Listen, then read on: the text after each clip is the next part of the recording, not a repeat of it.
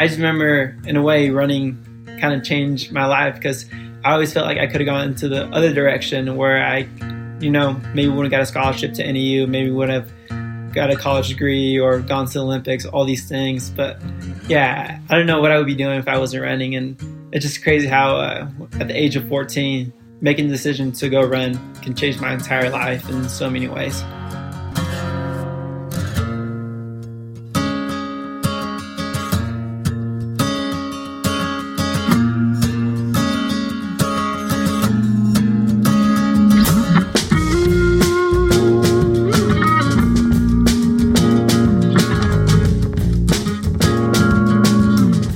What's up, everyone? That was Luis Grijalva that you just heard from. I'm your host, Mario Fraioli, and you are listening to the Morning Shakeout Podcast.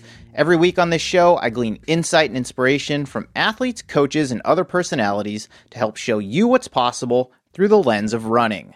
I also put out a weekly newsletter, conveniently called The Morning Shakeout, which comes out on Tuesday mornings and features an eclectic and interesting roundup of things that I've been thinking about reading and listening to lately. You can sign up to receive it at themorningshakeout.com/subscribe, and your first issue will arrive next week. Okay, Luis Grijalva. I'm super excited to share this one with you, as this was the first podcast that Luis has ever done, and he's got a great story to tell.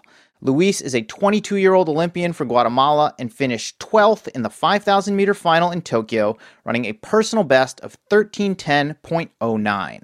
He now runs professionally for Hoka and recently graduated from Northern Arizona University, where he was a multiple-time All-American.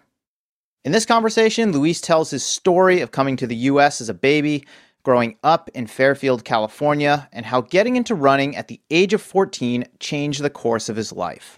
He told me about his experience qualifying for the Tokyo Olympics, navigating the challenges of traveling outside the country as a DACA beneficiary, and what it meant for him to represent not only his home country, but over 500,000 other dreamers on the world's biggest stage. We also discussed his relationship with Coach Mike Smith, where he draws his confidence from, and a lot more. This episode of the podcast is made possible by Recover Athletics and the members of our Patreon community. Recover Athletics has worked with the world's best sports physicians and Olympians like Meb Keflezighi to design an app that makes prehab fun and easy. In 90 seconds, the app will customize a program for your body and your training with different resistance exercises, plyometrics, and mobility work. No pills, no potions, no BS, just 100% evidence-based exercises that are easy to follow on your iPhone or iPad. I've been using the Recover Athletics app to keep my perpetually grumpy left ankle happy, and the combination of pre-run mobility and post-run band work and single-leg strengthening exercises has made a huge difference for me. You can check it all out for yourself in my Strava feed. I document all of it right there. The Recover Athletics app is available only in the iOS App Store right now by searching Recover Athletics or by clicking the link in this episode's show notes. Your first custom prehab program is free, and they have an unlimited free trial. If you like it and you want to upgrade, their premium subscription offering costs less than one trip to a PT. Trust me, it is totally worth it. The Morning Shakeout's Patreon community is where super fans of the podcast and newsletter can support my work directly, interact with me, and also gain access to some exclusive content like the Weekly Rundown, which is a Patreon-only podcast that I co-host with my friend Billy Yang, a monthly Coach's Corner discussion where I cover training-related topics with a fellow coach or coaches, and other fun perks such as merchandise and behind-the-scenes sneak peeks that pop up from time to time. You can join for as little as $1 a week at themorningshakeout.com/support. A big thank you to all of you who are already members. Your support means so much to me and will help keep the Morning Shakeout sustainable for a long time to come. Okay, let's get right into this one with Olympian Luis Grijalva.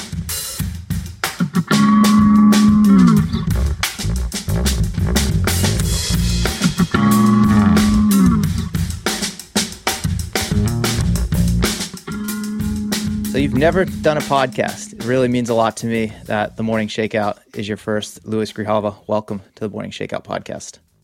Thank you. I'm excited to share a bit of my story and first podcast ever. So yeah, glad I get to do it with you. Have you been invited to a lot of podcasts? Yeah, actually I have, and I think at the time I just wasn't quite ready to kind of share a little bit more about my story with myself. But I feel like as a pro now, getting a little bit older, I think it's time to share a little bit about myself and kind of let people know who I am, because I am running for a Hoka, a running company, and in some ways I feel like I have to kind of market myself, to put myself out there, to to have any fans to get to know me a little bit better. Yeah, it's almost, I mean, it's like part of the job description now for an elite athlete is to get your story out there, whether you're sharing it yourself through your own channels or doing podcasts like this one.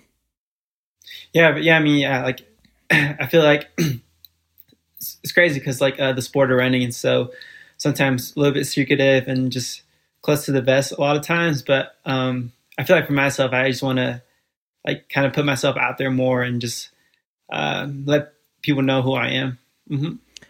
Is that uncomfortable for you? No, not really. I mean, it's different when it's in person rather than social media platforms. But I know you talk to any of my friends or any people that know me, they pretty much say I'm a pretty open guy. Just I make a lot of jokes, have a lot of laughs with people. But no, it doesn't make me uncomfortable because I feel like this summer I had to go through a lot of it with the whole DACA situation at the time. But I mean, I think it's just how the way he looks at on social media. It could seem like I'm a pretty reserved guy for sure. Yeah, talk to me a little bit about your relationship with social media. Before getting on to this recording, I had to stalk your Instagram profile a little bit just to see some of the stuff that you posted, maybe things we might want to talk about. You really don't post all that much on Instagram. You don't seem to be super active. What's your relationship with Instagram and any other social media platforms that you might be on? Yeah. I mean, I think I first downloaded Instagram, I was a senior in high school, I believe.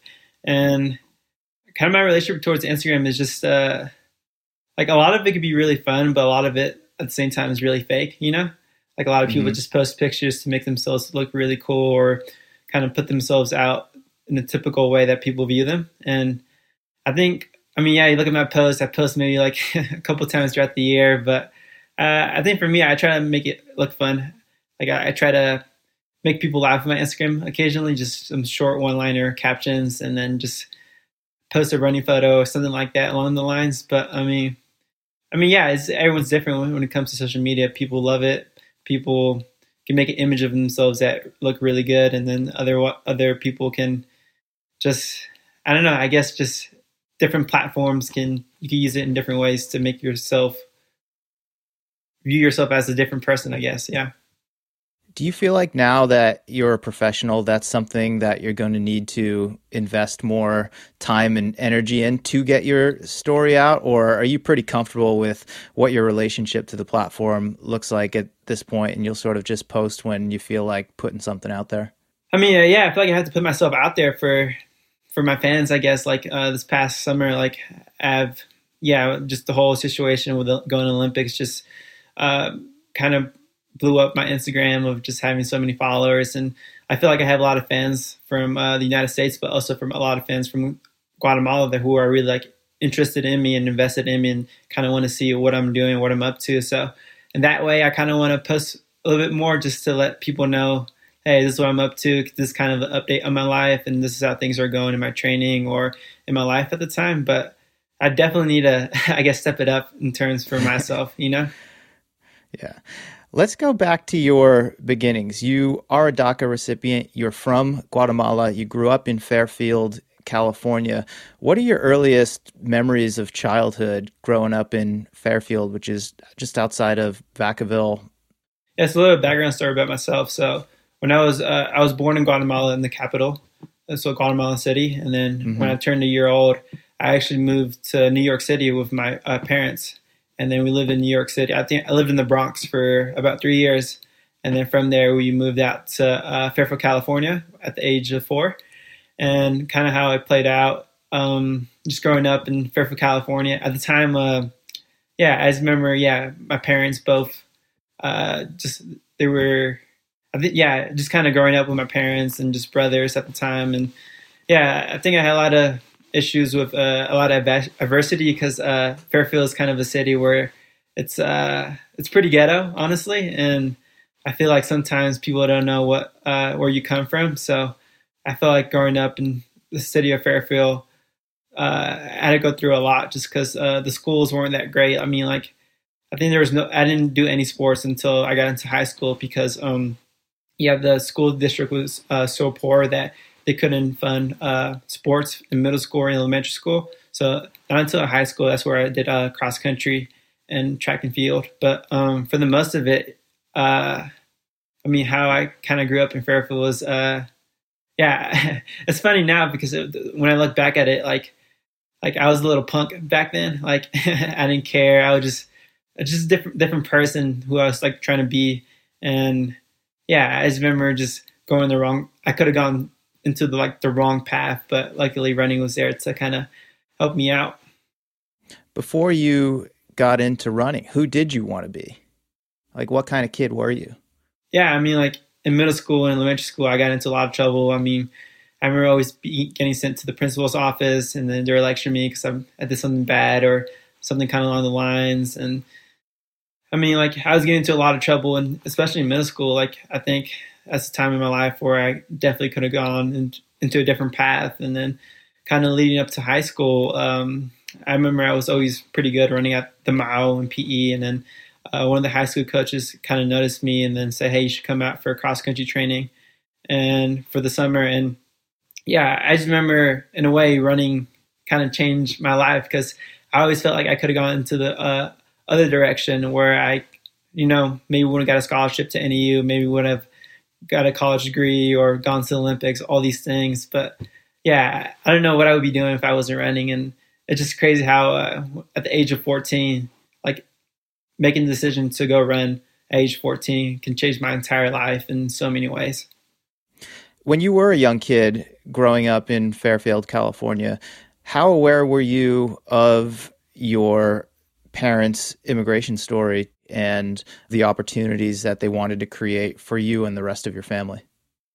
Yeah, it was pretty significant because like I knew my dad came to America to have a better job for him to provide for his family and for, just to provide better income to support his family in better ways. And at a young age, I kind of knew I was an immigrant coming to America. I mean, I started speaking Spanish. Spanish was my first language coming to the United States. And then I didn't start speaking English until the age of 6 years old. So, yeah, I mean, kind of grow up in the school system. It kind of helps you out to speak English. But, I always knew I was an immigrant from the day we moved to America. I knew I was never an American citizen.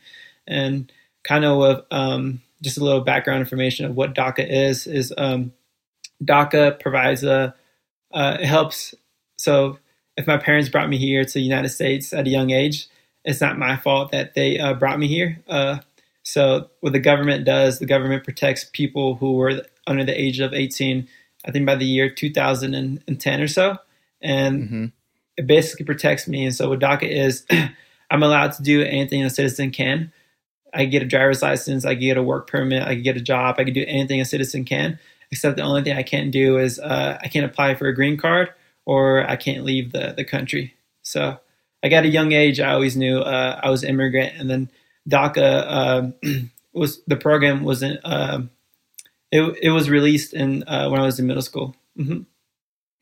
Did your parents tell you about their lives back in Guatemala when you were growing up? Because since you've been here in the U.S., when you arrived, you were a year old, I think, when you came here. I mean, you haven't been back. Yeah, I haven't been back to my roots where I was born and where I came from. And I always hear stories from my dad just telling me how life was growing up. I remember my dad grew up on a farm, worked a lot as a young kid just because he had to help with the farm and the family. And then I think my grandpa actually had 12 kids because I think back then it was really common to just have a lot of kids and then have the kids work on the farm. But I just remember my dad had a little bit lesser opportunities because my dad didn't even graduate high school in Guatemala. So all his life, all he knows is just about work, work, work. And for him, school wasn't the best for him, but that's why he came to America to get a better job to provide for his family. And he was the main supporter, and my mom had the job too to help and support the family. But I mean, at the time, like they always loved the families, but Guatemala as a country itself, there's a lot of like the history of it is really bad and it's very corrupt in so many ways, and it's just a different lifestyle from what it is to America. Like in America, there's so many job opportunities, and the police system is way better, and out here in Guatemala is just different. A lot of things are really corrupt, and yeah, job opportunities were very limited at the time. Were you aware of your parents' work ethic when you were growing up, just seeing how hard they were working to provide for the family? I mean, yeah, my father was I call him a work alcoholic because he just like loves working so much. If he doesn't work, he doesn't know what else to do with his spare time. But I mean, yeah, I remember like growing up, and even till now, like my dad always had two jobs, working 7 days a week just to support his family because we needed income at the time. But yeah, he just loves working, and his work ethic is pretty strong because he just like every day he works every single day from like I think he wakes up at 5 a.m., starts at his job at 6, and doesn't get out until 4, and that's like pretty much every single day. Yeah, I mean that is just the immigrant mentality. I mean, speaking from my own experience or stories that I've heard growing up, my dad came here from Italy when he was 12 years old, so a different situation than yours, but not speaking the language, not knowing anyone. I mean, my grandparents brought him over here, but my grandparents, my dad, my uncle, they're all workaholics. And that has definitely been, instilled in us as kids because that's what we saw. I mean, my dad would work full time as a plumber, and then he would always be doing weekend jobs. And I remember him just passing that message down that, you're only going to get out of life what you put into it. And he just works really, really hard. And I feel like that's the case for a lot of immigrant families, regardless of where they came from. Yeah, I mean, yeah, my dad like didn't have his English isn't very good, so kind of a lot of the jobs that he does are just really like a lot of hands work. So it just I remember always coming to see his hands, and his hands would be like just like callous of just like all that hard work, and just like a lot of blisters and stuff from working at the car wash or like working at a factory where he makes cabinets and stuff. Mm-hmm. Yeah, but definitely that mentality is just as from a different generation. Like all they know is work, work, work, and you work, you provide for your family for sure. Do you feel like that's been instilled in you? In your own way? I feel like it's a little bit different for me. Like sometimes I gotta realize that I'm pretty privileged just growing up in America, and just like the amount of hard work and dedication my dad put into me is just I mean he did it all for me basically. So yeah, I got to realize sometimes that I'm very blessed and lucky to have grown up in America where like opportunities, there's so many opportunities. You graduate high school, you get a college degree. And for me, for myself, I remember my dad always telling me like listen, you're going to get a degree in college, and you're going to go to college. And like, I don't want you to have a job that's going to always cause you to work every single day. And like, you're going to have blisters on your hands. Like, I want you to get a job that you're really going to enjoy and really love. And sometimes in the back of my mind, I always think of that because, like, in a way, my dad's telling me, like, don't be like me, be better than myself and be better than me because I want you to do something that you really love doing. It's ironic that you get blisters on your feet now from all the work that you do. I mean, yeah. No, but that really resonates with me. I mean, as I just described, like my dad worked as a plumber his entire life. He's older now, approaching 70, so he's retired, but he still works part-time because he doesn't know what else to do with himself. But he told me growing up, because no one from our family had ever graduated college, that was what he wanted for me. And then I still remember this phrase to this day. He's like, I don't want you or your brother and sisters to work with a pick and shovel. That's the way that he described it. Because he worked with his hands too. Same thing, like just very, very calloused, and his body's beat up from just years of like hard manual labor. And it's interesting for me to hear you tell that story and just the similarities that are contained therein. Yeah, I mean, I think kind of similar too, because I was the first one in my family to ever get a college degree. So yeah, I mean, pretty similar stories right there. That's kind of cool. How did your dad feel about you graduating from Northern Arizona and starting your professional career as an athlete? I mean, yeah. I mean, it's funny because like I didn't think my father kind of knew what running really was. Like I didn't think my dad knew that I could run for a living. So he thought it was just like a kind of a short term thing where I did it in high school, then got a scholarship to NEU, and then now I didn't think he didn't know I could do that for a living. So for him to see me what I'm doing for the past 8 years, to keep doing what I'm doing, it was just I think he's really thrilled and excited that like he didn't know like well you can make money and you can still you can still run, you can still do what you love doing, and I just feel like he just enjoys that within himself so much and just like supports me in so many ways. When you were growing up, did you have any other family here besides your mom and dad and your immediate siblings? I mean, yeah, we had a lot of so a lot of my dad's brothers and sisters, so my uncles, they lived in New York, but when we moved out to Fairfield, California, I think I had like a couple cousins. Yeah. And pretty much from there, like, yeah, I just grew up in Fairfield, California with them. And kind of how my background story, kind of how it plays out is, yeah, so when when I was 5 years old, my parents kind of split. Yeah, they kind of divorced when I was the age of 5. And then from there, I remember kind of the whole, like the questions you were talking about, like how kind of circles back is like, the reasons why I feel like I could have gone to the other path, other wrong directions, because so I had a lot of brothers, and at the time they were my 2 older brothers, and they were really at the time in Fairfield, California, it was really super ghetto, and there's a lot of gang violence, and I remember my brothers being in a gang too, so they had a lot of yeah, there's a lot of influence from them, because when you see your brothers and you look up to them, it's like right. you kind of want to be like them because they're your older brothers and you look up to them so much, and like whatever they do might be stupid, but it still seems really cool to you because they have that older influence in you. And so basically they were on DACA too, but how yeah, they were in and out of jail so many times. And what kind of DACA is like if you're in jail a lot, they kind of deport people who are get in trouble with the law. So basically, when I was at the age, when I was in middle school, basically both my brothers were gone, and they got deported to Guatemala because of how much trouble they got in with the law. So yeah, so after middle school, basically I just kind of grew up with my mom and my dad in different times, but yeah, it was basically by myself a lot. I had cousins to be there and help me and support me, but yeah, I guess when you have like brothers that all you know is like from when you're the age of 5, you have those memories of them, and then until middle school you kind of realize like, oh, why are my brothers gone? So yeah. Talk to me about the crossroads that you found yourself at the age of 14 and why you ultimately chose to go in the direction that you did. Yeah.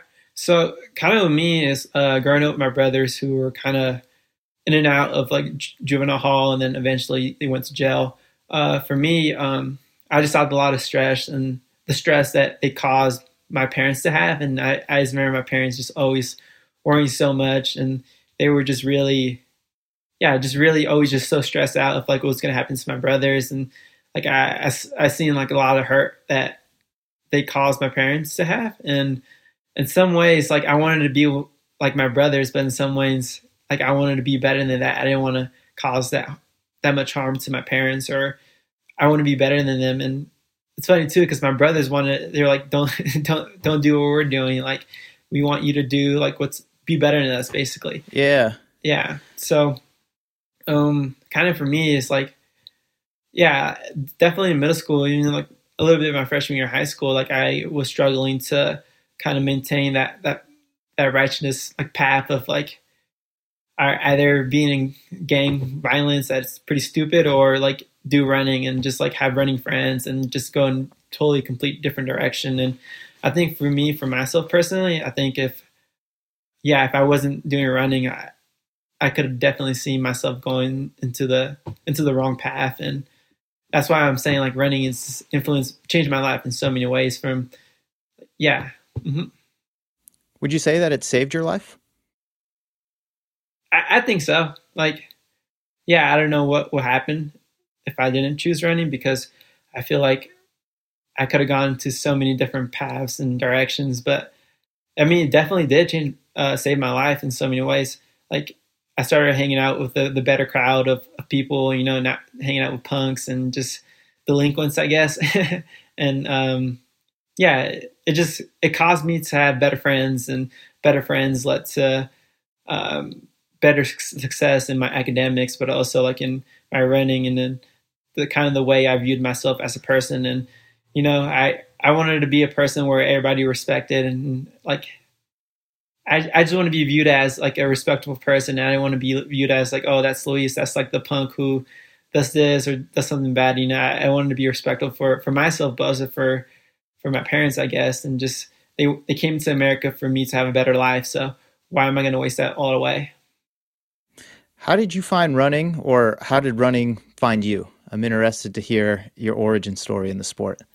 Yeah, so kind of how I started is when I was in middle school, I kind of noticed that every time we ran the mile in PE in middle school, I always noticed I was always like finished within like the top 3 or so of the class. And it was something that I was like really good at it. And it was really effortless for me at the time. And,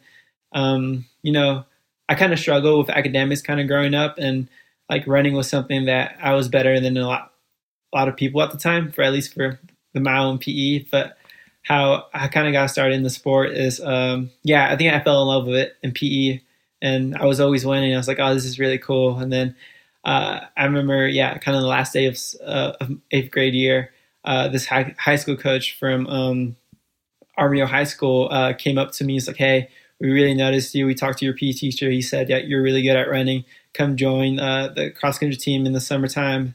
And then, so summertime came along. And then from there, I guess I fell in love with it because I didn't know like people could run together as groups. And I was like, that's so weird. Like people running together as teammates. And that's why I was really confusing. I thought it was just like you and yourself and see how fast you can go. But yeah.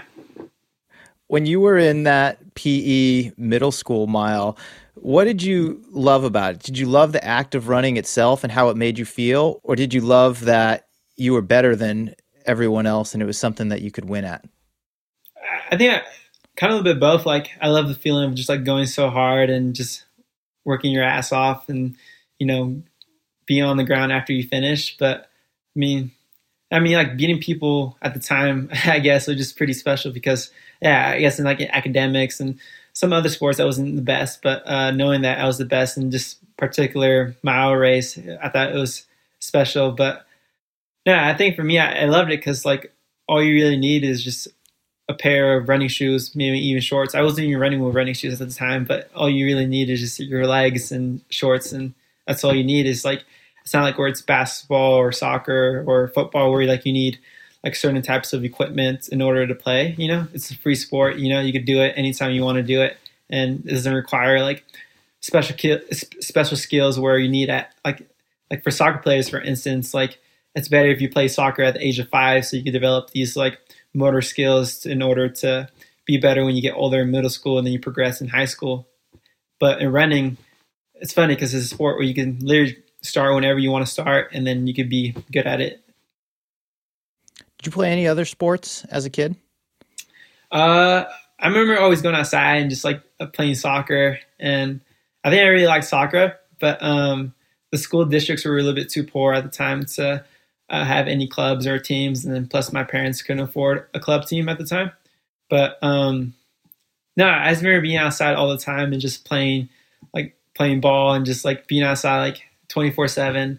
And I mean, it was back then, so like I think now when kids are growing up, they're like in their tablets and they're on the phones. But yeah, I mean, I didn't back then there was no phones, so I was always just outside until like 10 p.m. o'clock at night, just like running outside and doing whatever I want. I used to live in these apartment complexes where there were so many kids in this apartment complex where everyone would just be outside like almost every single day. But I just remember liking soccer a lot, but could never get really good at it because I didn't have the basic intro skills to kind of learn how to dribble the ball or just like kind of like learn how to shoot. But no other sports. What did that early success in running do for your self-confidence at the time? I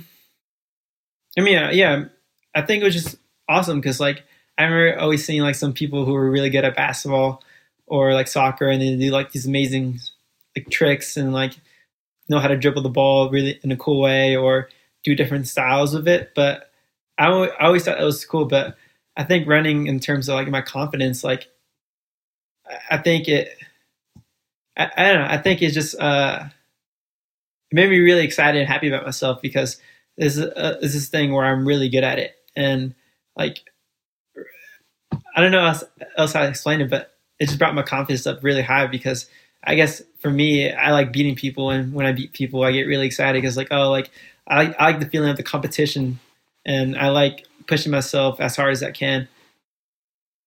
What was the transition like to Armijo High School? You mentioned how you joined the team. You didn't even know that you could go and run with other people. And now you're on a team. You're training specifically for these races. What was that period like in your life?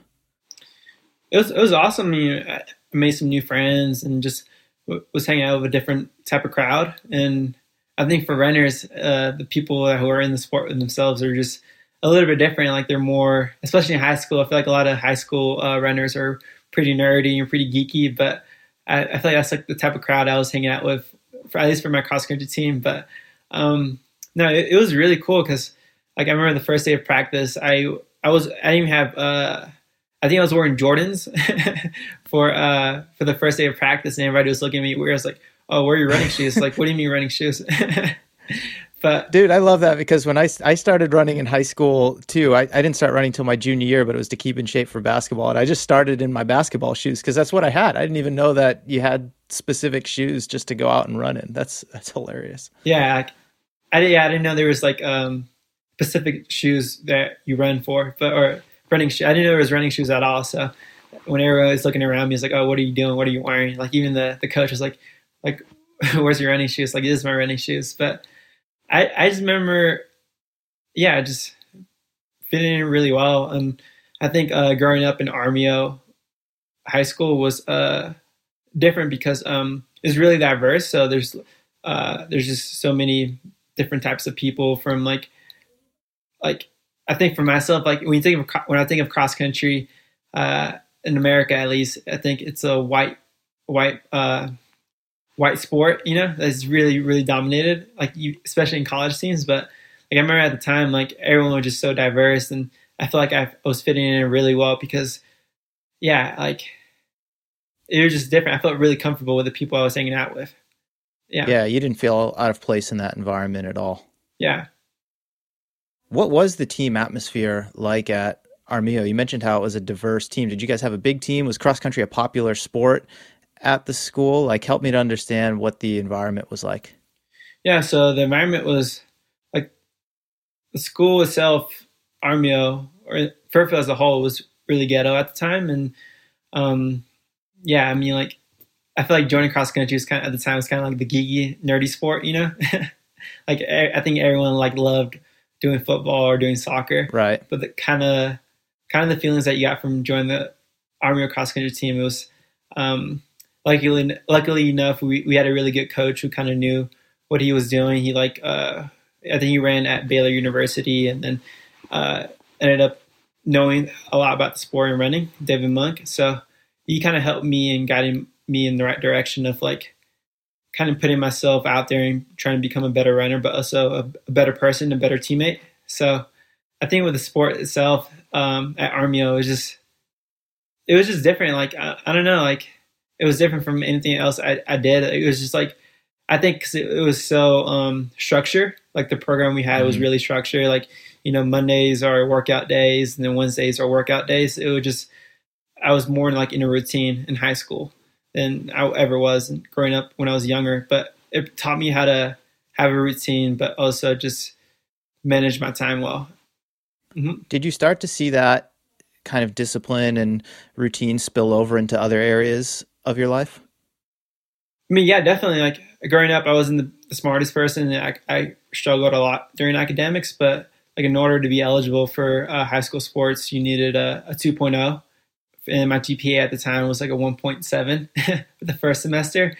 And then I remember my high school coach seeing my GPA, and I remember him like screaming at me like, you're not going to be able to be eligible in the springtime for track season. So I remember getting my grades up, but it just taught me to be disciplined in terms of like my life all around. I had to be disciplined in my academics, and then I had to be disciplined in my running, but also be kind of well-rounded throughout my entire life, making sure I'm happy and making sure I'm doing everything right in order to be successful, I guess, in running. You ended up having a very successful high school career, but when did you first start to show some talent? I mean, you showed some in middle school and they noticed you and told the coach, like, you know, hey, we got this kid, Luis, who loves to run. He's really good at it. But did you have success right away when you got into high school, or did it take a little bit of time to get the momentum going? I think it took me a while to get the ball rolling. I mean, like in middle school, I ran the mile in 5 minutes and 59 seconds, which I thought was really fast at the time. But apparently now, like so many other middle schoolers, go under 5 minutes in the mile. But I just didn't know too much about the sports to know if that was fast or not. But kind of how my progression started in high school was like my freshman year. I think I was in these JV cross country races where I was running right around 12 minutes for 2 miles around the cross country course, and I didn't even make the varsity team actually my freshman year for cross country, just because it was just so hard. Like every practice felt like it was an all out like effort, and like even easy days felt like really, really hard. Like running continuous for 30 minutes felt like it was a really big challenge. But I guess I started to have a lot of success kind of my freshman year of high school of track season, where I ran a 4:33 in the 1600 meters, and then I ran 9:56 for 3200 meters. And then kind of from there, it was kind of a progression where every year I got faster and faster and faster. So I think my sophomore year, I ran 4:18 for the 1600 meters. And then it wasn't until my junior year where I started making, so in California, it's really hard to make the state meet. So I didn't make the state meet until my junior year of high school. So, but yeah, it was kind of a progression. I had a really good coach at the time who kind of make sure we weren't doing too much or doing a little bit too little, but he kind of made sure we were in the right paths for my success to have a really good career in college. And I mean, I ran 4:07 in the 1600 meters my junior year, and I think by my senior year of high school, I ran 4:02 in the mile. So yeah, I think for myself, why a lot of people don't know me too much in high school is because I feel like I was under the radar, because during my class, my year, there was a lot of people who were running under 4 minutes in the mile or right around that 4 minute mile. So I feel like I was under the radar for most of my time in high school. And then luckily, Coach Smith kind of recruited me from there, and just, yeah. Talk to me a bit about your relationship with Coach Monk in high school. Did it take you a while to just buy into his approach and his system, or were you kind of hooked right away? I'd love to just understand a bit about that and maybe how your relationship evolved over the course of your time there. Yeah, so yeah, I think Monk was really good at, like, you ever see those movies where like some high school coach or some coach like has these really motivating speeches where like you really like rides you up, and he was kind of one of those guys from the movies where like it was unreal every time you heard him talk. He was just insane. Like he motivated people in so many ways that, like, yeah, it was just life changing. Like for sure, like he was super excited about the entire program. Like not just because you were the fastest or the slowest. Like I remember some girl broke 8 minutes in the 1600 meters, and he started crying because that was a really big achievement for her. And yeah, he was kind of definitely just really motivating and really knew like what he wanted me to do as I grew up in as my progression in high school. And yeah, I felt like he was kind of like a father figure for sure. Like he inspired me in so many ways, but always wanted the best in me. And what I think of when I think of David Monk is he always taught me to become a better person, not just a better runner, which I feel like it's really good nowadays because he wanted the best for me in so many ways. And I feel like at the time he helped me throughout so many times. And when I was growing up, I remember this one time where like, yeah, I could just literally just call him anytime I want and he'll be there for me no matter what, and kind of protect me and make sure I was doing all right. And like even where I had like kind of the worst moments in my high school time and where I was really like a lot of diversity adversity happened to me when I was growing up in high school, and he was always there to making sure I'm okay and making sure I'm good, basically. Would you mind sharing a specific story of how he was there for you during a tough time? Yeah, the specific time when I was in my sophomore year of high school, where, so my brother, who got deported and lived in Guatemala City for a couple of years, like changed his life around completely from what it was in the United States and to what it was in Guatemala. He had a job, everything was like looking in the right direction, and everything's really good for him. And then one day he was just like walking outside his apartment where he got involved in a drive-by shooting, and it wasn't intended for him, but he just got caught in the action, and then he passed away. And then I'm sorry to hear that. Yeah, and then basically, when I heard the news, like I called them, and he was basically there for me for the whole next 3 months or 2 months or so. Yeah, I remember it was just really tough at the time, but he was like there for me and make sure I was like in the right place and right mindset. And like I remember him emailing all my teachers like, hey, like this is what happened to Luis, make sure he's okay. Like it's okay if he misses schoolwork for a couple of days, but we're gonna try to help out Luis in so many ways. But the way he kind of brought out the team, the whole like cross country team with me, it was really special. And I just thought it was really unique how he did that. Like he brought the entire team together just to support me. And he took care of me for those next 2 months for sure. Man, that's an incredible story. I mean, I think just in general, we need more high school coaches like Coach Monk who care about the kids as kids first and athletes second, because he obviously had a very big impression on you at a very formative time in your life, and that stuck with you through today and made you the person that you are. Yeah, he was. I feel like sometimes high school coaches get caught up in trying to run all these fast times, and they kind of make it about the high school coach more than the high school students. But I remember he's always just fully supported me and always made it about me, which I really like that a lot, because it is all about the athletes in high school, especially from the age of 14 to 18. Like those 4 years in high school, like kind of really define who you are, and to really kind of like he kind of guided me in the right path to set me up for the future. When you were in high school experiencing the success that you were in running, I'm thinking back to what you described earlier, that your dad wanted for you to go to college and to not have to work a manual labor job when you got older. How were you thinking about your future at that time? Did you see running in your future, or did you have another path that you wanted to pursue? Yeah, definitely. I wanted to pursue running. Like I wanted to be like all in on running. And like when I got a scholarship to NEU, like I think he was mind blown. Like like I could continue running, but also continue like my education and get a college degree. And like once you get a college degree, you're kind of set. You have a lot of more opportunities later in life to get a job. But I kind of knew I wanted to be all in on running. I mean, as soon as I joined it in 2013, like I was like all in it for it. I really liked it. And like the cool thing about running is the people that you get to meet. And like, in high school, I had like lifetime friends who I now still talk to today, hang out with. And every time I go back to Fairfield, I'm always like hanging out at their houses and just talking with them. But from a young age, I knew since I started running in high school, like I knew that's like what I wanted to do for a career. And I remember doing more research on running and just like seeing all the kind of professional track leagues and circuits that people did, and I always thought that was like pretty awesome. What was the college selection process like for you? You mentioned how you kind of flew under the radar because there were a bunch of kids your year who were breaking 4 minutes in the mile, even though you had run 4:02. Obviously, you got a full ride to Northern Arizona. Coach Smith had his eye on you, but was there a lot of interest from other schools?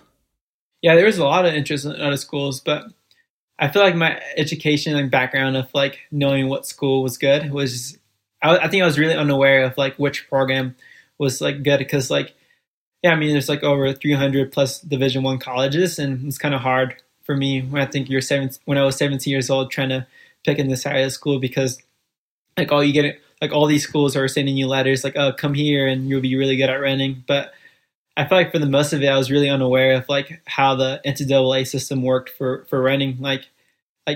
Yeah, I didn't know too much about cross country in college, and I didn't know too much about track and field in college. And kind of the recruiting process was, I remember like there was a lot of people trying to do home visits, and I remember talking to them, but nothing was really interested. And for me, for myself, I had to kind of be realistic what I wanted. And at the time,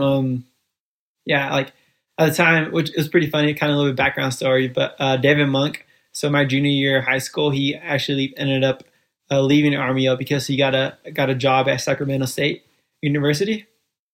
And so he was the head coach there. And then I remember actually emailing Coach Cornfield, who was the assistant coach the grad assistant at NEU at the time. And I remember emailing him, and then I got in contact with Coach Smith. And then from there, I remember just like being on the phone with Coach Smith like every week. And then up until he came to my house.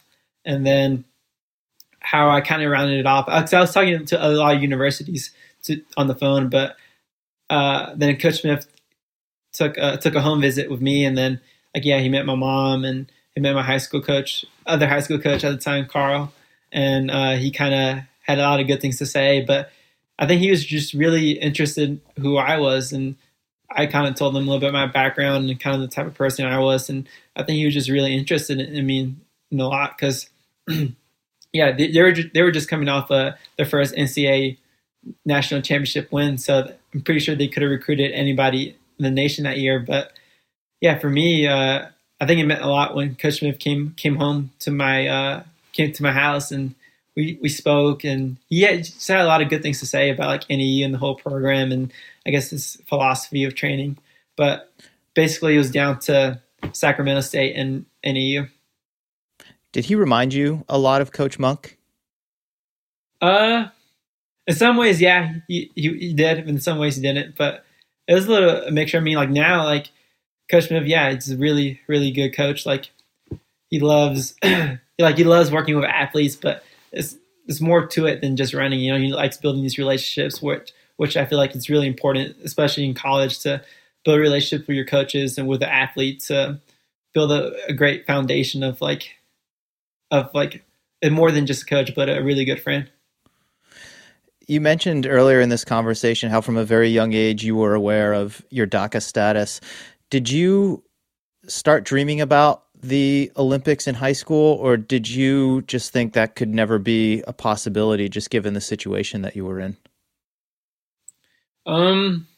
Yeah, so at the time, in the back of your mind, like every time you run, like you try to look up to the highest pinnacle of the sport, which is the Olympics, and then that next best achievement.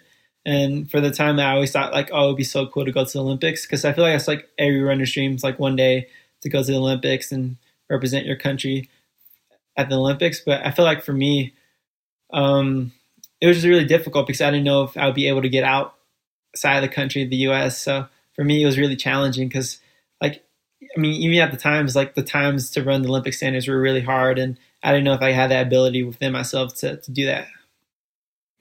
When you were growing up in Fairfield, did you leave California much, or were you someone who generally just stayed close to home because that's where your family was, that's where your community was, that's where you raced and competed, or did you travel that much outside of California when you were growing up? No, not really. I think we just stayed in the state. Like I didn't get out. I didn't leave another state until like when I was in my senior year of high school, where I got invited to go down to Washington and Texas for some races. But I remember most of my time was spent just in all throughout California, like Lake Tahoe area to like Los Angeles and kind of all the up the coast of the entire California. What was the transition to Flagstaff like for you? I would say it was just different. Like first time leaving home was really big for anybody, for sure. But also just like, I guess the snow was really, really big. I mean, coming from California where most winters are like pretty mild and they're at like 60 degrees, and then coming to Flagstaff as a freshman where the temperature gets up to 0 sometimes. But yeah, I think the weather had a big impact for sure. That made things a little bit more difficult, but also like, yeah, I guess the people too, like just hanging out with myself with a different type of crowd of runners. Hmm. How was the crowd of runners different when you got to NAU? I mean, I think it's different because I mean, I feel like Fairfield is a really diverse place where there's so many different types of people from different ethnicities and different cultures and whatnot. So coming to NAU was kind of like a shock in a way, which is kind of crazy because I mean, I feel like NAU right now is a pretty diverse team when it comes to the NCAA cross country teams throughout America. But yeah, I mean, it's just a different type of crowd in terms of like, yeah, just like I'm gonna be blunt, but it was like a lot of like literally 90% of the team was all white, and I felt like at the time in the cross country team, I think it was only me and someone else who were a minority. Yeah, so unlike at Fairfield, where you felt like you fit in because you saw a diverse lineup of people, in Flagstaff, on the contrary, you felt like you stood out. Yeah, I just felt like I stood out a lot, and I was always used to like seeing just different types of people for sure, and coming to Flagstaff was just like really bland. Was that really hard for you at the time? Not that it was hard or anything. I never got bullied or anything because of my ethnicity or race or anything like that. But it definitely just felt. You were just aware of it. I was just aware of it, and sometimes a little bit out of my comfort zone, just because I felt like I got along really well with different people who were a minority or just different types of people in a way. But I think for myself, it was just different from like. Kidding not, like going to Army High School was like just so diverse with just different types of races. Where coming to a college team is it's pretty bland and just like everyone's like the same basically. Yeah, not to jump over too much, but since we're on the topic, now that you're a professional athlete and you have much wider visibility, and especially here in the US, there aren't a lot of other Latino men who are pursuing competitive running at a high level. Do you feel a responsibility to represent those folks and to encourage younger kids who grew up in an environment like you to explore running or get involved in the sport?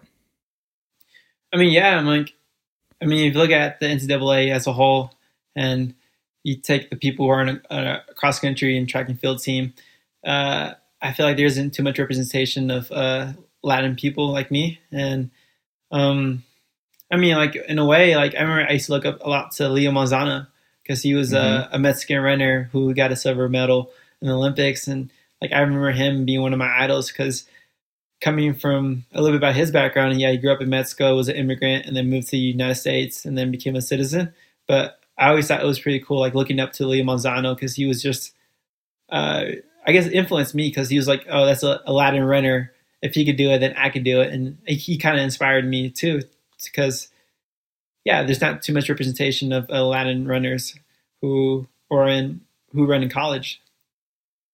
Bringing it back to your time at NAU, when did you first start to feel like things were clicking for you as an athlete, but also when did it start to just feel like home and a place that you saw yourself being for the foreseeable future? Yeah. So when I joined the NAU team in 2017, I feel like your first year as a freshman in college is kind of a freebie. You get to do whatever you want. You have no expectations, and there's not too much stress on you because it's your first year in college, so you have that excuse. This is my first year here. I don't know what I'm even doing here. But yeah, I think definitely with my running side of my running relationship is I realized I had a lot of talent in running, but I always kind of knew how, like I was talented enough to make it NCAAs as a freshman, but I could never perform and compete at an NCAA meet until my senior year of college. So what I found out with my running at NAU is I was really talented, but I was always, how do I say this? Like, I wasn't taking ownership of my running, if that makes sense. Like, like I had that talent to get me by to make these NCAA meets, but like talent can only get you so far. And then Yeah. it wasn't until my junior year where I started changing my whole entire like script of like how I competed as a runner, how I was competing in my races. It was just completely different because, yeah, if you look at my freshman year, I made NCAAs in the 1500 and I got dead last in that race. And then you look at my sophomore year, I made the indoor national meet and I got 14th out of 16th. And then I ended up getting 16th place in the 5,000 meters for the outdoor national meet. And yeah, I was always talented enough to make the NCAA meet, but I took granted for granted at the time because I feel like I relied on my talent too much. I feel like I relied on my talent too much for that to kind of make a national meet. But I feel like for myself personally, like things didn't start changing until my junior year of college, where I kind of took ownership of my own running and kind of wanted to be better. I wanted to be good at the sport. I didn't just want to be like a average All-American who just makes NCAA meets and gets 8th place or not 8th place, but I wanted to be one of those guys who's in contention to win a national title and kind of be up there with the crowd. And yeah, I think I took that ownership of running my junior year of that track season. Let's go a little further down that road. What flipped that switch for you and made you decide that you wanted to take more ownership of your running? Yeah, I mean, in 2019 cross country nationals, we got second as a team, and that kind of hurt a lot because, you know, coming into the program where they won the year before I got there, and then we won in 2017 and 2018, and then you have all these expectations on trying to win another title, but then we get second, and that was honestly kind of one of the worst feelings I ever felt for running in this sport because, yeah, you have all these expectations coming in, like we're going to win, and this is going to be given to us, but then we get second, and we got our ass kicked by BYU that day, and that really changed me in so many ways because like I remember putting in a good summer worth of training, and I was really putting a lot of work and effort, but then like at the day that it mattered most, I ended up getting 52nd at the NCAA meet, and like I remember heading into that track season just super devastated. Like I did all that work, and all that work didn't show for anything. But then once we stepped into that track season, it just flipped the whole entire switch of how I competed as a runner, but also how I competed like in racing. Like I wasn't scared of racing anymore. And yeah, I had a really good track season that year where I ran 13:29 in the 5,000 meters and I ran 7:43 in the 3,000 meters. And like I found that I was just really invested within myself. Like I really wanted it so bad that I was going to do anything to get it. And yeah, I mean, we did so awesome. Like I think our team was in contention to win the indoor NCAA title in 2020, but then it got canceled. But yeah, those next couple of months after 2019 cross country just changed in so many ways. What kind of changes did you make? Was it mostly mindset, or did you make some lifestyle changes as well?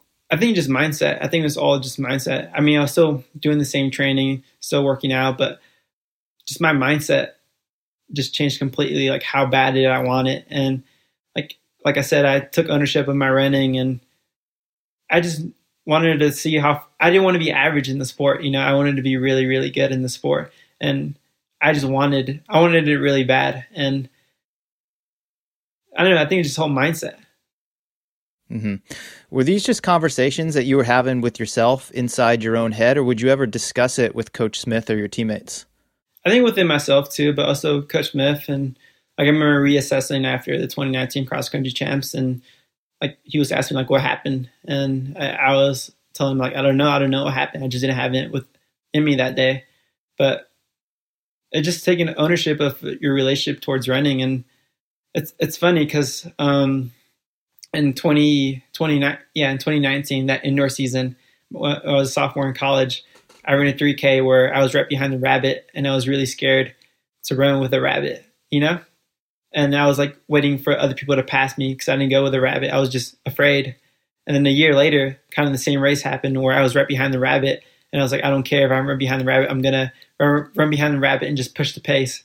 So I think it was just a completely different mindset of learning how to compete within myself, but also with other people around me.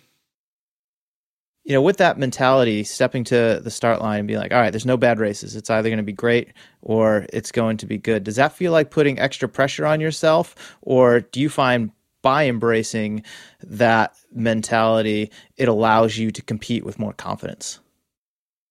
Definitely. I think embracing that mentality just helps me out in my running, the way I treat racing, because, ever since my senior year of college, like I don't ever remember like blowing up and getting like last in my race, or blowing up and running like 50 seconds off my PB, or not learning how to compete.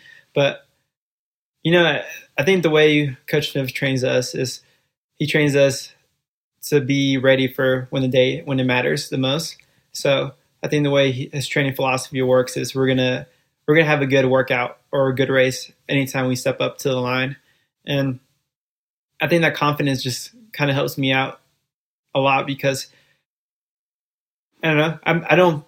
I feel like some people in the back of their mind, they're afraid of, they're going to blow up, or something's going to happen, or some outside external force is going to happen to them. But I think for me, learning how to race within that range of being great or good is super helpful for me, because I know what's going to happen in this race. I know my range of outcomes of how am I going to be able to compete. Where do you draw your confidence from? I think I draw my confidence from, I guess, training sometimes. Mm-hmm. Yeah, I think training just helps out a lot. Like knowing that I build a base of so many miles and for the base training, but also like having some killer workouts. But I think the weird trick is with like training at like 7,000 feet at altitude is just really, really different from training at sea level. I mean, like there could be days where I'm having like I just feel so bad, or the workout splits don't look sexy.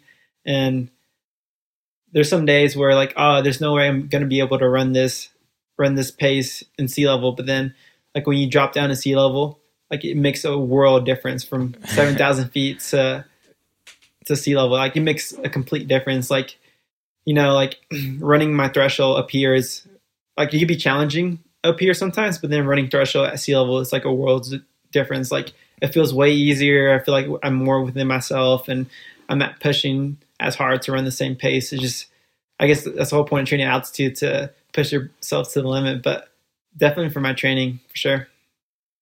How has your training evolved in the time that you've been in Flagstaff? Yeah, so it started kind of as a progression where, Coach Smith was really careful in terms of developing me to make sure I wasn't burnt out, or I didn't overdo it my freshman year, and make sure I was successful my freshman year of college. Because, like, you got to think about it.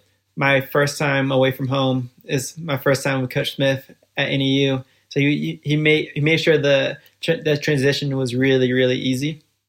And he didn't give me too many miles at all, but it was definitely a progression from how I started from my freshman year, where I was running like 60 to 70 miles per week. And then my sophomore year, we kind of ramped it up to like 80 miles a week. And then to my junior year, we were like around 80 to 90. And then senior year, kind of in the same boat. But it was just a progression. Like Coach Smith didn't make sure we were doing things really too hard or really too fast early on, but he was just really careful to making sure I was doing okay first as a person rather than an athlete. And like it's pretty tricky here at altitude, because like your body's so tired here, like all the time. Like you're constantly like tired and exhausting. Like even easy days feel a lot more challenging, especially the first couple of years in Flagstaff. Like I remember just struggling like on easy days, where like 7:30 pace for a mile for easy runs felt really challenging and really hard. But like now, where I've been developed, where I'm now versus 18 years old to 22 years old, like I can run 6:30 pace feeling pretty effortlessly. So it's just different. I mean, like the longer you stay at altitude, obviously the easier it gets, and then you kind of know what to expect from altitude.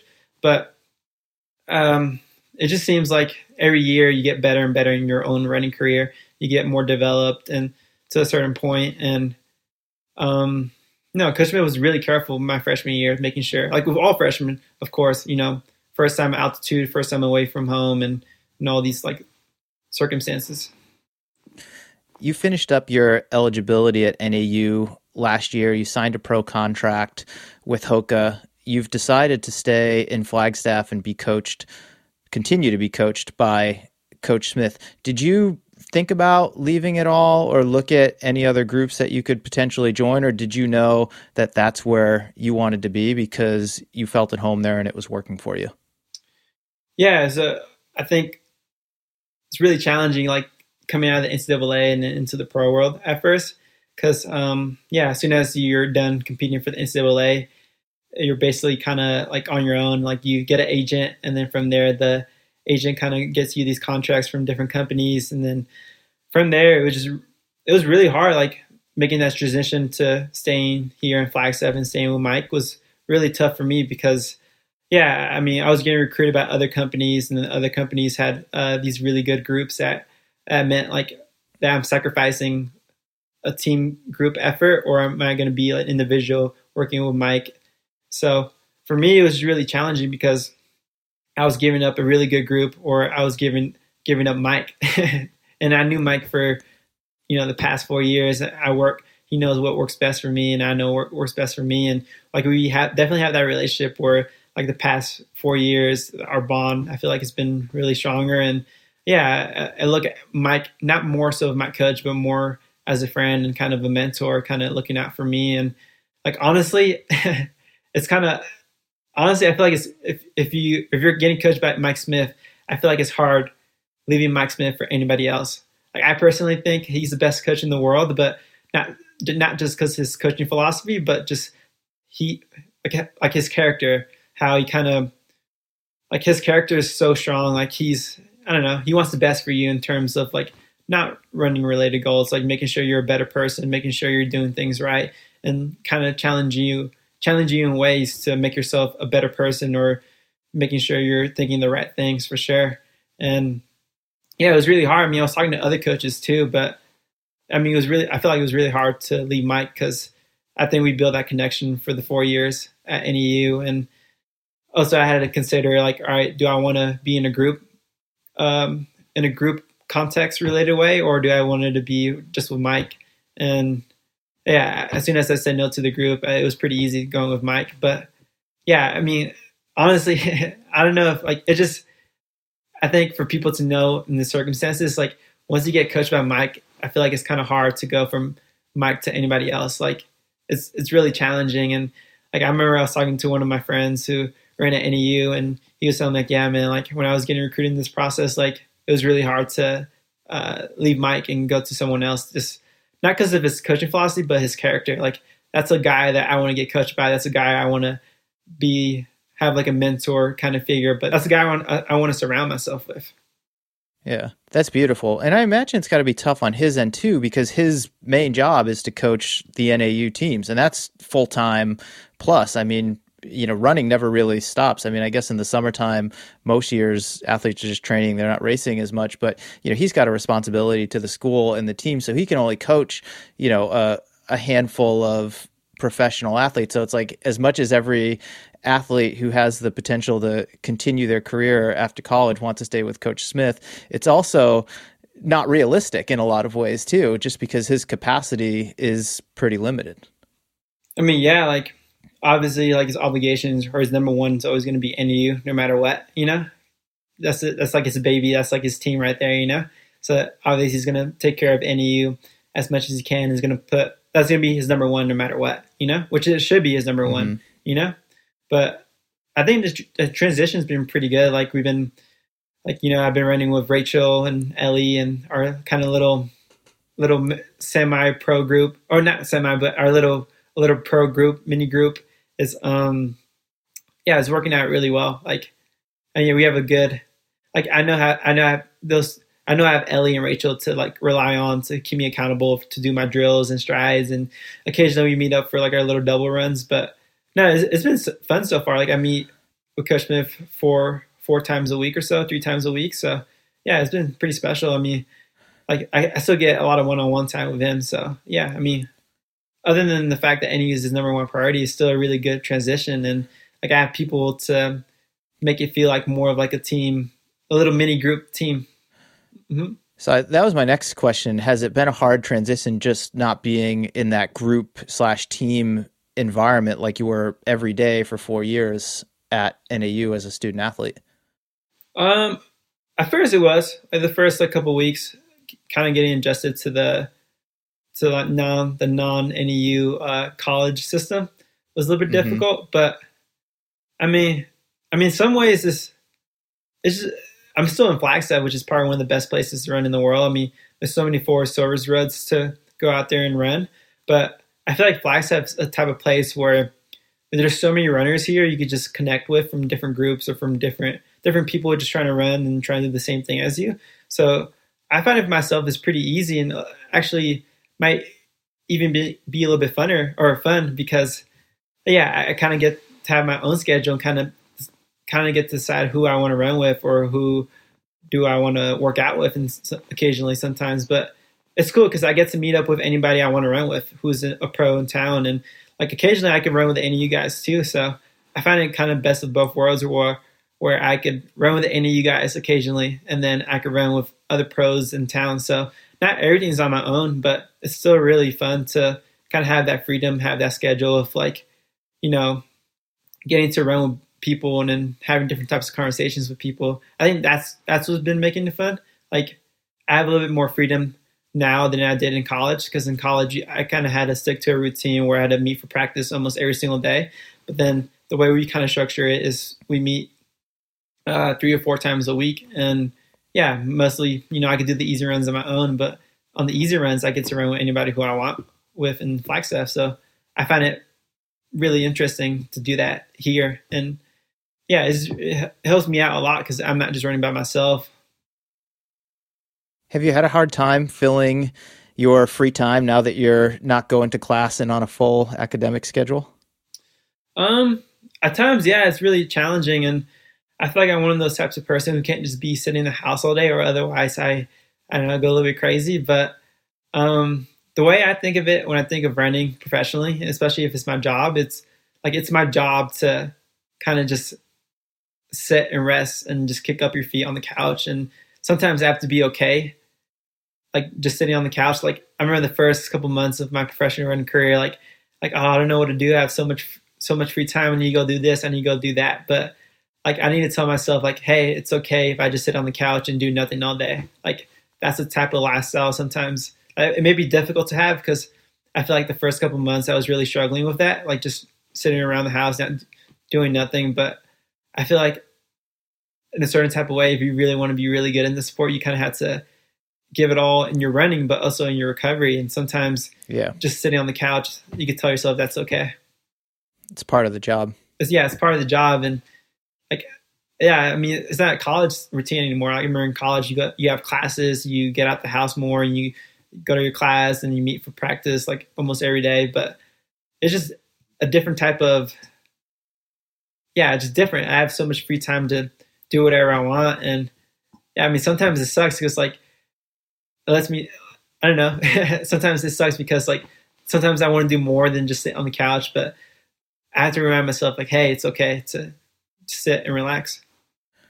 Aside from just, sitting on the couch and resting, because it is a big part of your job, what other interests do you have outside of running that you pursue when you're not at practice or heading to a race? Yeah. It's just different. Like if you ask me that question, if I'm not running, if I'm on break, I literally get to do whatever I want, like I find it really enjoying to like just go outside and like do all these crazy little trail hikes or like go down to the Grand Canyon and do a little hike or like every time I'm on break, I go to California and I get to do like these amazing things like go to Lake Tahoe and like go camping for a couple weeks and like do all these things I can't when I'm not really like full on force running. But it's different. Like when I'm on break, I get to do whatever I want and I have more freedom because I don't feel bad or I don't feel like, oh, if I do this, if I go on this hike, I'm gonna trash my legs. But it's just different. Like I feel like when you're on full force training mode and like right now I was running like 90 to 100 miles a week and that was really hard on me. And I feel like if you're running that much, it's kind of hard to do other things. But but I mean, just hanging out with friends, who are around town and occasionally going out to dinners with people, and then just, I guess mostly just hanging out. Like, I don't know. I feel like I should pick up a new hobby, like learn how to play guitar or something like that, because I have all this free time. But sometimes it's like, I don't know. Like, I feel like if you're running a lot of miles, sometimes you're really tired because, you think about how your schedule works. If you're running over 90 to 100 miles a week, is like, yeah, you run in the morning and you kind of wait around for the second run, and then you second run. But by the time you do your second run, it's already like the evening. You got to make dinner, and then it's already a new day. But I mean, I definitely needed to pick up a new hobby and like start. Like, I think learning the guitar would be pretty cool and learning how to play that. But I guess other from that, just like catching up, phone calls with family members, and watching some TV. I guess, like, what else am I supposed to do as a runner? What did you study at NAU? I studied communication studies. Yeah. Studying communications, did you see that as something that you could pursue whenever your running career was over, or was there something about that particular field of study that interested you? I think for me, it was just, I don't know. Like, I feel like people always tell me, like, as long as you get a degree in college, you'll be fine. Like communication. Mm-hmm. I like communications because there's like a lot of writing, and then like just a lot of group communication, just like collaborating with other like classmates, and just basically just talking a lot and making sure you're in the right doing. It was just a lot of talking. That's what I like doing. I like talking to people. I like making new relationships with people. But I remember people just always telling me, for like as a job career, like when you're 18 years old and you're trying to make a decision of what you want to do when you're after college, it's like really, really challenging. Must be probably one of the hardest things, because you're 18 years old and you're trying to decide your life, but at 18 years old, which is kind of unfair, because like I didn't know what I wanted to do when I was 18 years old. But I remember people always telling me, as long as you had a degree, you'll be fine. You don't have to necessarily work for that major degree, but you could do any other things. And yeah, I always found that, like, as long as I got a degree in something in college, and I would be fine. Yeah, I think that's true probably for anyone except doctors, lawyers, and accountants, because that was my experience as well. I ended up majoring in philosophy with no idea what I wanted to do with philosophy. I knew that I wanted to run and probably do something in running, and here I am now, hosting this podcast and coaching some runners and writing a newsletter, that sort of thing. But I mean, I had no idea what I was going to do with a philosophy degree when I was, 21 years old, graduated. I'm like, I don't want to go to law school. Don't think I want to go to grad school, but I'll figure it out. Yeah. I mean, yeah, it was the same for me. Like, I didn't know what I would want to do when I was 18 years old, but like, good thing I have running to kind of back on and kind of carry myself for a couple of years. And then after I'm done running, I think I want to, then I'll decide what type of career I want to have later on. But I think the cool thing about running, there's like so many opportunities where there's a lot of open doors where you could just, like you said, you could be a coach, you could run a podcast, or you could work with a shoe company, or kind of other things along the line of running. Yeah, I agree with all that. But just hearing you describe like what you liked about communications, and this being your first podcast where you're sharing your story in great detail, I hope this is a catalyst for you to share your story in more places, because I find it super interesting. I know people listening to this will find it super inspiring, and who knows, maybe this will be a launching point into you just becoming, and I don't mean this in a career sense necessarily, but let's just like a storyteller in different ways, because I think there's a lot to you and to your story that I think people can learn from and be inspired by. Yeah, especially how I kind of grew up throughout my childhood, and all the different things that I go through that were really difficult. But I don't know, like also just like knowing where I came from my background, and knowing what I kind of did. Like, I went from living in a ghetto city to, getting a scholarship to a college, and then from getting a scholarship to college to running at the Olympics. I think that was just, I think I do have a really good story to tell, and definitely need to critique it and kind of tone it down a little bit. But I mean, that's what I want to do. I think as a runner, especially like running just like if you're a competitive runner, like you only have a certain amount of time for that window to be a good runner. But I feel like for me, I kind of want to help inspire people. I want to help inspire as many people as I can, because, I feel like I got to give it back, because I feel like I got inspired by a lot of pro runners when I was in high school, but also I feel like I had a lot of people who kind of guided me in the right direction. And I feel like I want to give it back to people who are in similar situations where they might have the best opportunities or outcomes to be where they want to be at. But yeah, I think I just want to inspire people. And I think I could do that with my running, but also with my story too, not just about running. In the time that we have left here, I want to take a little bit of a pivot and talk about your experience at the Olympics. And to start, I'd like for you to just describe the emotions that you felt after running 13:13 to finish second at NCAAs and get under the Olympic standard and realize that going to Tokyo was a possibility for you. Yeah.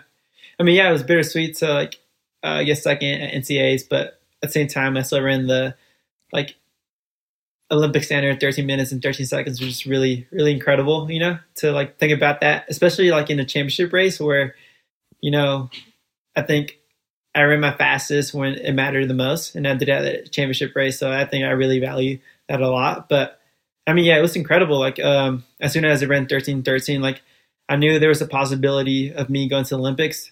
Guatemala already selected for me to represent them at the Olympic Games. But the only issue is I wouldn't be able to go to the Olympic Games because of my whole DACA status and my immigration situation. So how that kind of played out, the whole story kind of played out with my whole DACA and going to the Olympics is, as soon as I signed with Hoka and Ray and Flynn Sports, they kind of helped me out a lot. So Hoka, which was really cool, they had an immigration budget in my contract to kind of help me with a lot of legal fees, which I think was pretty cool. I don't think I ever heard of that too much in other contracts. No, that's super cool. Yeah. That is not common at all. Yeah. So they gave me a little budget on the side to kind of pay for lower fees for immigration stuff. So basically how that kind of happened is I got in contact with a friend of mine who does a lot of photography, who's a immigrant himself. And he kind of gave me this contact of a lawyer named Jessica.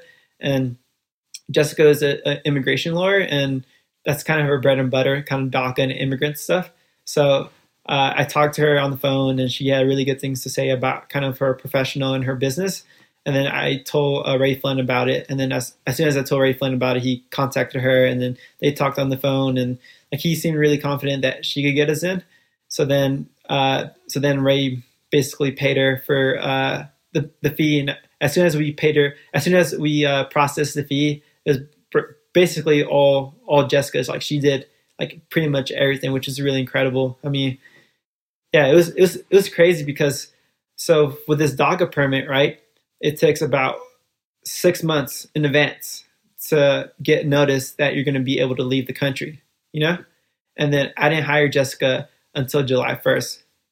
So I hired her on July 1st, and then my first race in the Olympic Games is August 3rd, So you had a month. Yeah. So basically I had a month. So I hired Jessica on July 1st. And then from there, it was a lot of back and forth between a lot of just paperwork, making sure I had the correct IDs and all these visas. And on top of that, passports. And then from passports, all these, making sure when I first arrived to the States, all this, a stack of so much documentation about myself. And it was crazy, the amount of back and forth we had to do. But yeah, so Jessica was on the case, and then Ray didn't know if I was going to the Olympics or not. But so he booked my flight 3 days before I got the permit. So not knowing that I was going to go to the Olympics or not, he already booked my flight. But kind of how the whole situation happened, how it kind of blew up all over social media is that somebody made a post about me, because I kind of keep a lot of things close to the vest. And as soon as I kind of told people about my stories, word got out. And I feel especially now, with this new type of generation, a lot of people like a lot of social justice. And yeah, I feel my story kind of exploded because somebody made an Instagram post about me. And then from there, I had all these interviews from local newspapers to different TV and all these other interviews. It became from local city to bigger city to the state, and then till the nationwide. That's how Yeah, it was national news. Yeah, it was national news for a while. And it just exploded in so many platforms. And like as soon as somebody made that platform of a story about me, like it just blew up on social media. Like I got so much support from so many people who I'd never spoken to ever in my life, and people I never knew. And like it was amazing to see all that support, like all these runners and non-runners in the community trying to help me out to get me to the Olympics. And then we had to get a lot of contact with a lot of senators in Arizona. So I actually got in contact with Mark Kelly, who's a senator in Arizona, and he yeah. So he kind of helped me out in the process too. But basically, Jessica was really scared that we were not going to get the permit in time. So then she flew herself out here from California, and then we met each other in Phoenix. And then that morning, we went to the USCIS office building, and we were there for like 6 hours. And yeah, we were there for 6 hours making sure we got the permit. And the way how it works is the USCIS, you need an office appointment, and we didn't have an office appointment. So it was really difficult trying to get into the building at first because of COVID protocols and everything so super strict. But eventually we got inside the building, and then we had to go through so many people. We had to go through the security, and then we had to go through the security guard. We had to go through just the receptionist, because people didn't know what was going on until eventually we got in contact with the guy in charge of the USCIS building building. It's really complicated, but basically as soon as they saw us, they were like under a lot of pressure. And then, yeah, we got the permit then. And then like 2 days later, I flew out to Tokyo not knowing if I was going to go or not.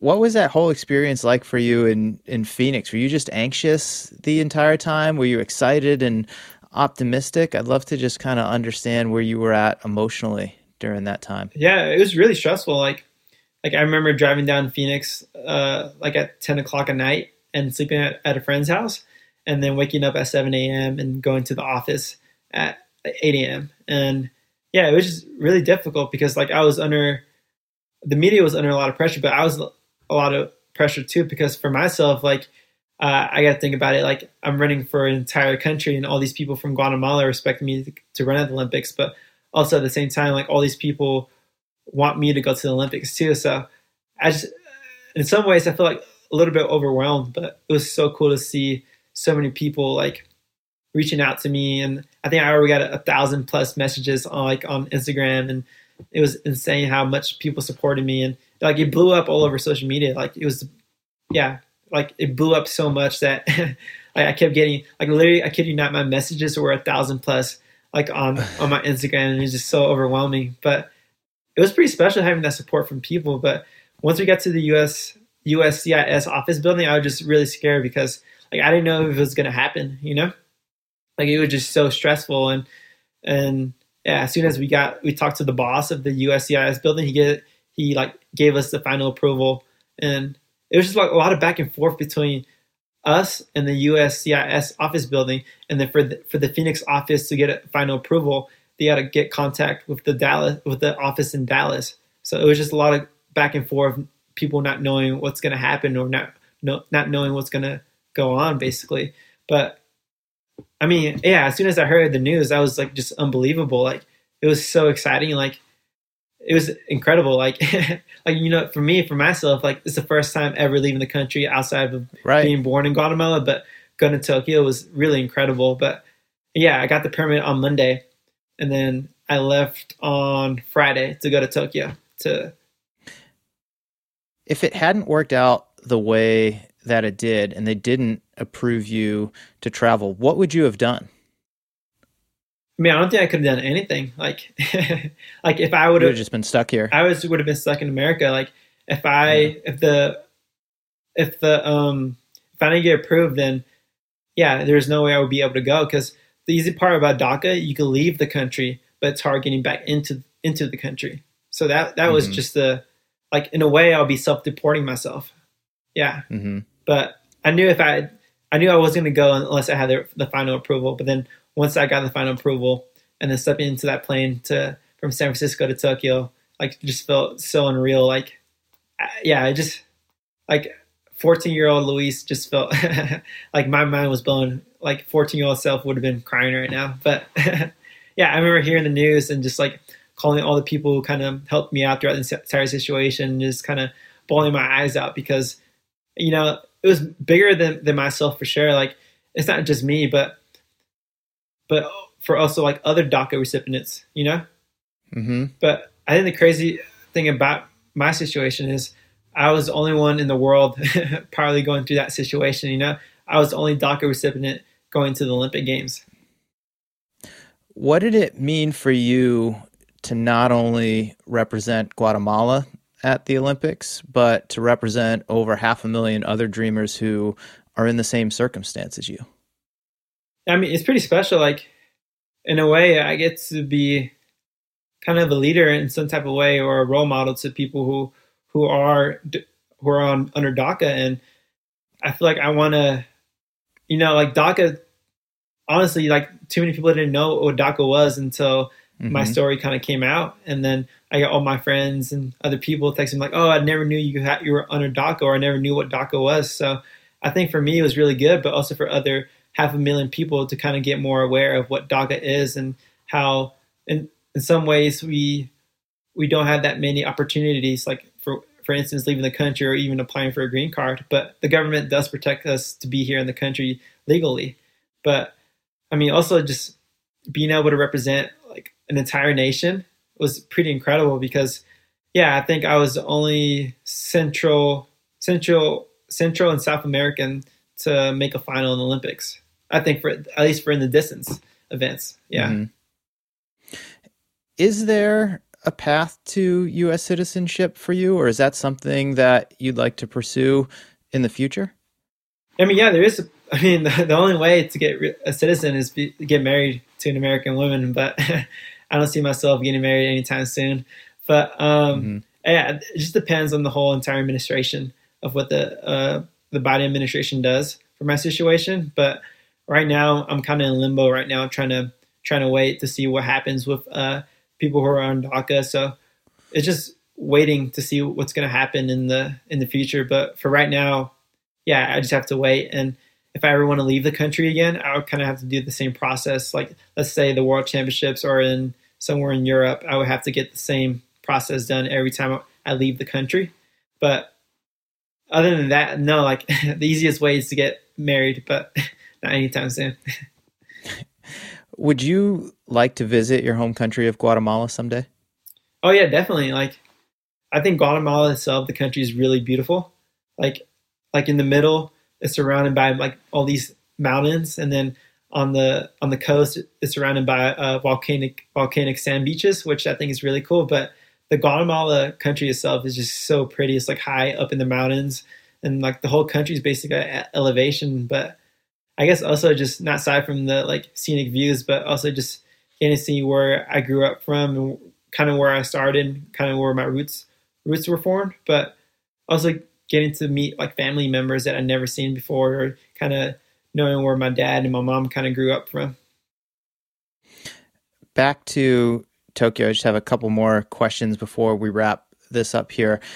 When you got there, what were your goals heading into the Olympics? The 5,000 meters has qualifying rounds, and it's not easy to get to the final.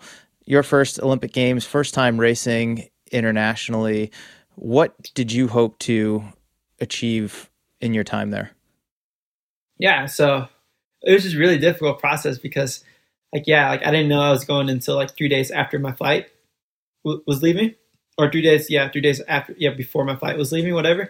And it was just a really difficult process because, I got the permit on Monday, and then 3 days later, I left to Tokyo. And when I got to Tokyo, I didn't realize how hot Tokyo really was. Like, the humidity there was like just really, really hot. Like, it was almost as close. Complete opposite of Flagstaff. Yeah. I mean, coming from Flagstaff, it's probably one of the driest places in America. But yeah, I was not doing any preparation at all for humidity training at all. Like, yeah, it was really difficult. But I knew for myself, like, I wanted to at least to make the final in the Olympics. And I thought it was pretty special. And like, I don't know, there's something from like, I didn't just want to go to the Olympics just to go to the Olympics, but I wanted to do something at the Olympics, And I think for myself, going to the Olympics was the first person ever in Guatemala history to ever make a final in anything, in any forms of athletics. So I know making the final was my biggest goal there for sure. And then I just remember racing that first race in the prelim and just getting was probably one of the hardest races ever. Like the prelim was a lot harder than the final. Because I think I ran 13:34 in the prelim, and that race felt so awful and so hard because like it's just a different type of racing. Because here in America, it's really easy because like you could just pass someone, people let you pass, and you're fine, you know. But at the Olympic Games, they're just way more aggressive. Like everyone just really is really out there. Like they're throwing elbows at you. They don't care. They won't let you pass, and like you're running in lane 2 for the most of it because you're not trying to like you're trying to be ready for the move. But like I remember in the prelim just getting bullied around by all these like, other athletes, and like I remember every time I tried to make a move to go to the front, I'll be in the front for a couple meters, and then after the straightaway or the curve, I'll just get passed by like 5 guys or 6 guys. But kind of my experience with that is just like it's just so aggressive running internationally with other foreigners, and it's just a different type of feeling from racing from in America to I don't know, at a competitive world stage. And that was just really, it's like a college basketball player going to the NBA. Yeah, basically it just, yeah. So it was way more aggressive, but definitely my main goal was to make the final. And I remember talking with Galen Rupp. He was actually in Flagstaff, and we were on the same flight to Tokyo. And he was like, yeah, man, like it doesn't mean anything unless you make the final. So you got to try to make that final. And luckily enough, I was like the last person to squeeze in and make the final. Did it feel like a relief to make the final? In a way, yeah. Honestly, like, yeah, it was a lot of pressure. Obviously, like getting all that paperwork done and having all these people supporting you, and like you kind of want the dreamer's dream to kind of keep continuing and keep going. So I feel like I was under a lot of pressure, not just from myself, but as a country as a whole, but also from people who are on DACA Dreamers and people who kind of supported me through to get the final approval. But it was definitely just the prelim was way more stressful than the final, you know, because I wanted to qualify so bad because I wanted to go to the Olympic finals that bad, you know. That's how much it meant. I wanted to represent my country to the fullest and to the best that I can. And when I crossed the line, the finish line, I didn't know if I qualified or not. Like I didn't know for 10 minutes. I was just like kind of in limbo, kind of going back and forth. Like, did I make it? Because they showed the first 9 person results, but they didn't show anything else. So yeah, I mean, it was making the final. Honestly, that's the biggest goal for sure. I remember watching the Olympic 5,000 meter final, and before the race started, the camera panned across all of the athletes on the start line, and you were right on the rail, first spot, lane 1. And I remember thinking to myself at the time, and now that I have the opportunity, I want to ask it, what was going through your mind in that moment when you were standing on the start line of the Olympic final in Tokyo? Yeah, it was insane because, yeah, like it was unbelievable that I got there. The whole situation, how I portrayed from like, you know, being my dream since I was like 14 years old, running a freshman year in high school in 2013. So like I really took in that moment within myself because I remember standing on the line for like 5 minutes before racing, and like I remember just like looking around like the entire stadium. There was like no one there but a couple of the people who could be there. But yeah, I just remember like looking around, and I remember just seeing the Guatemalan flag like on the top of the ceiling of the stadium, and I just remember looking at that for a majority of the time. But it was just incredible. Like never thought ever in my life that I would be able to make Olympic finals and be there on the starting line with like world record holders to the best runners in the world. It was just like my mind was so blown, and like it felt unreal for sure. Like, yeah, I feel like I was dreaming basically. And how about to come out of it with a personal best, running 13:10 in not ideal conditions against the best athletes in the world? Yeah, I mean, that's what I was really most impressive. So, like my last 2 races or 2 5,000 meter race, other than the prelim at the Olympics, like I ran a PR, and kind of where I talked to Coach Smith is what's really big is like we don't really do that many time trials where we go after time. Like if you look at my NCAA career, my last 6 months, I didn't really race or do any time trials at all. I just got some regional marks, and then I made nationals. But I think we really valued that year of having my best performances at championship races where it matters the most. So when I ran 13:13, that was my PB. And then when I ran 13:10 at the Olympic finals, that was like incredible because, yeah, kind of going into the field, I think I had the slowest PB out of all the 16 guys who were in the race. And yeah, I just thought that was pretty special because I learned what I was struggling with my freshman year, my sophomore year, a little bit of my junior year was learning how to perform at an NCAA meet or at a championship race. Like I always get blown out the waters every time I competed at those bigger meets, but like it wasn't until my senior year where I kind of quite fully understood how to race at a championship race, which for myself, I really value that more than anything. Like I PR'd in the Olympic finals where it matters the most, you know? And I think the special thing about that was really cool is I think I was the only person to get a PB in the race. I mean, granted, like like all the other guys have like a lot faster PBs than I, but I think it was just so awesome to have a PB where it matters the most. But also about that thing too is like the conditions were really hot and humidity. So what I feel like a lot of people don't understand is that like it was really humid in Tokyo, but outside was humid. But as soon as you enter the facility into the Olympic Stadium, I felt like it was like 5 or 6 degrees hotter inside than it was outside. Yeah, so it was just really, really hot. Did you walk away from that with the confidence that with a little bit more time, a little bit more work, and a little bit more experience that in the coming years you can be in the mix in that type of race? Yeah, definitely. I mean, like, I feel like I definitely could be in the mix of the race for sure. I mean, like, not to my own horn, but like, I was the only one in that race not wearing super shoes, you know? And I know super shoes is like a whole different topic, but I don't know. I just feel like with better... It does make it more impressive. Yeah. I feel like with better maturity as you get older and the more I develop as a runner and just the better I get continuing my career running, eventually I'm going to get better and better. But I don't know. I just feel like with Hoka, they're going to have better technology of new spikes, and new technology is going to help perform myself to the best that I can and be on a certain scale on the same playing field as everyone else. But yeah, I think in the future, like, I mean, I just got a taste of what the Olympic Games were at the age of 22. So imagine when I'm like 26 for the next Olympic Games, or when I'm, I don't know, however old for the next couple games. Like, I'm just really excited to like race at the world stage, like our world champs or the Olympic Games. Like I'm just really excited to race internationally, like against athletes like that. That's what I'm really most excited about. But yeah, it's just, I don't know, it's just incredible that, yeah, I made the final first. I think it was the first Central American ever to do it and first Guatemalan ever to do it. So that's what I'm really, really amazed. Yeah. I love it. I've taken way more of your time than I originally asked for. I have one more question before we wrap this up. What do you hope that people listening to this conversation take away from your story?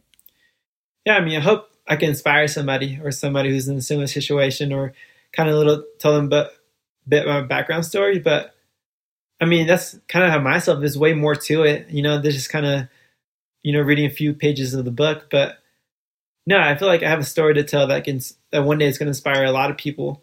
And, I'm a really great guy. Like, I feel like, I'm pretty humbled, and, I'm maybe close to the best at times when it comes to like social media platforms or the way people might perceive me. But honestly, yeah, I'm just a professional runner. I just want to inspire people to do really amazing things. And kind of how my story played out is I had a lot of diversity growing up when I was growing up in high school, middle school. But I mean, man, if I could do it, if a dreamer can do it, then anybody else can do it. That's the whole situation. Like, I had a lot of negative outcomes in my life that became positives, but I just want to inspire people. That's all I want. I mean, like, I told some people in my life the story of how I grew up and kind of how this situation played out. But I just want to, I don't want to be selfish and keep this all to myself. I want to let people know who Luis Grijalva is and what I dealt with, because it is a unique, different story from most people. I feel like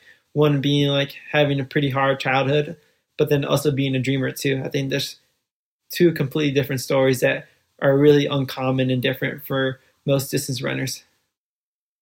I love it. I think that's a great place to wrap up this conversation. Luis, I've loved having the opportunity to hear your story. I'm excited to share it with other people. I'm really appreciative of your time, and I thank you so much for coming on the Morning Shakeout podcast. Thanks, Mario. Appreciate it.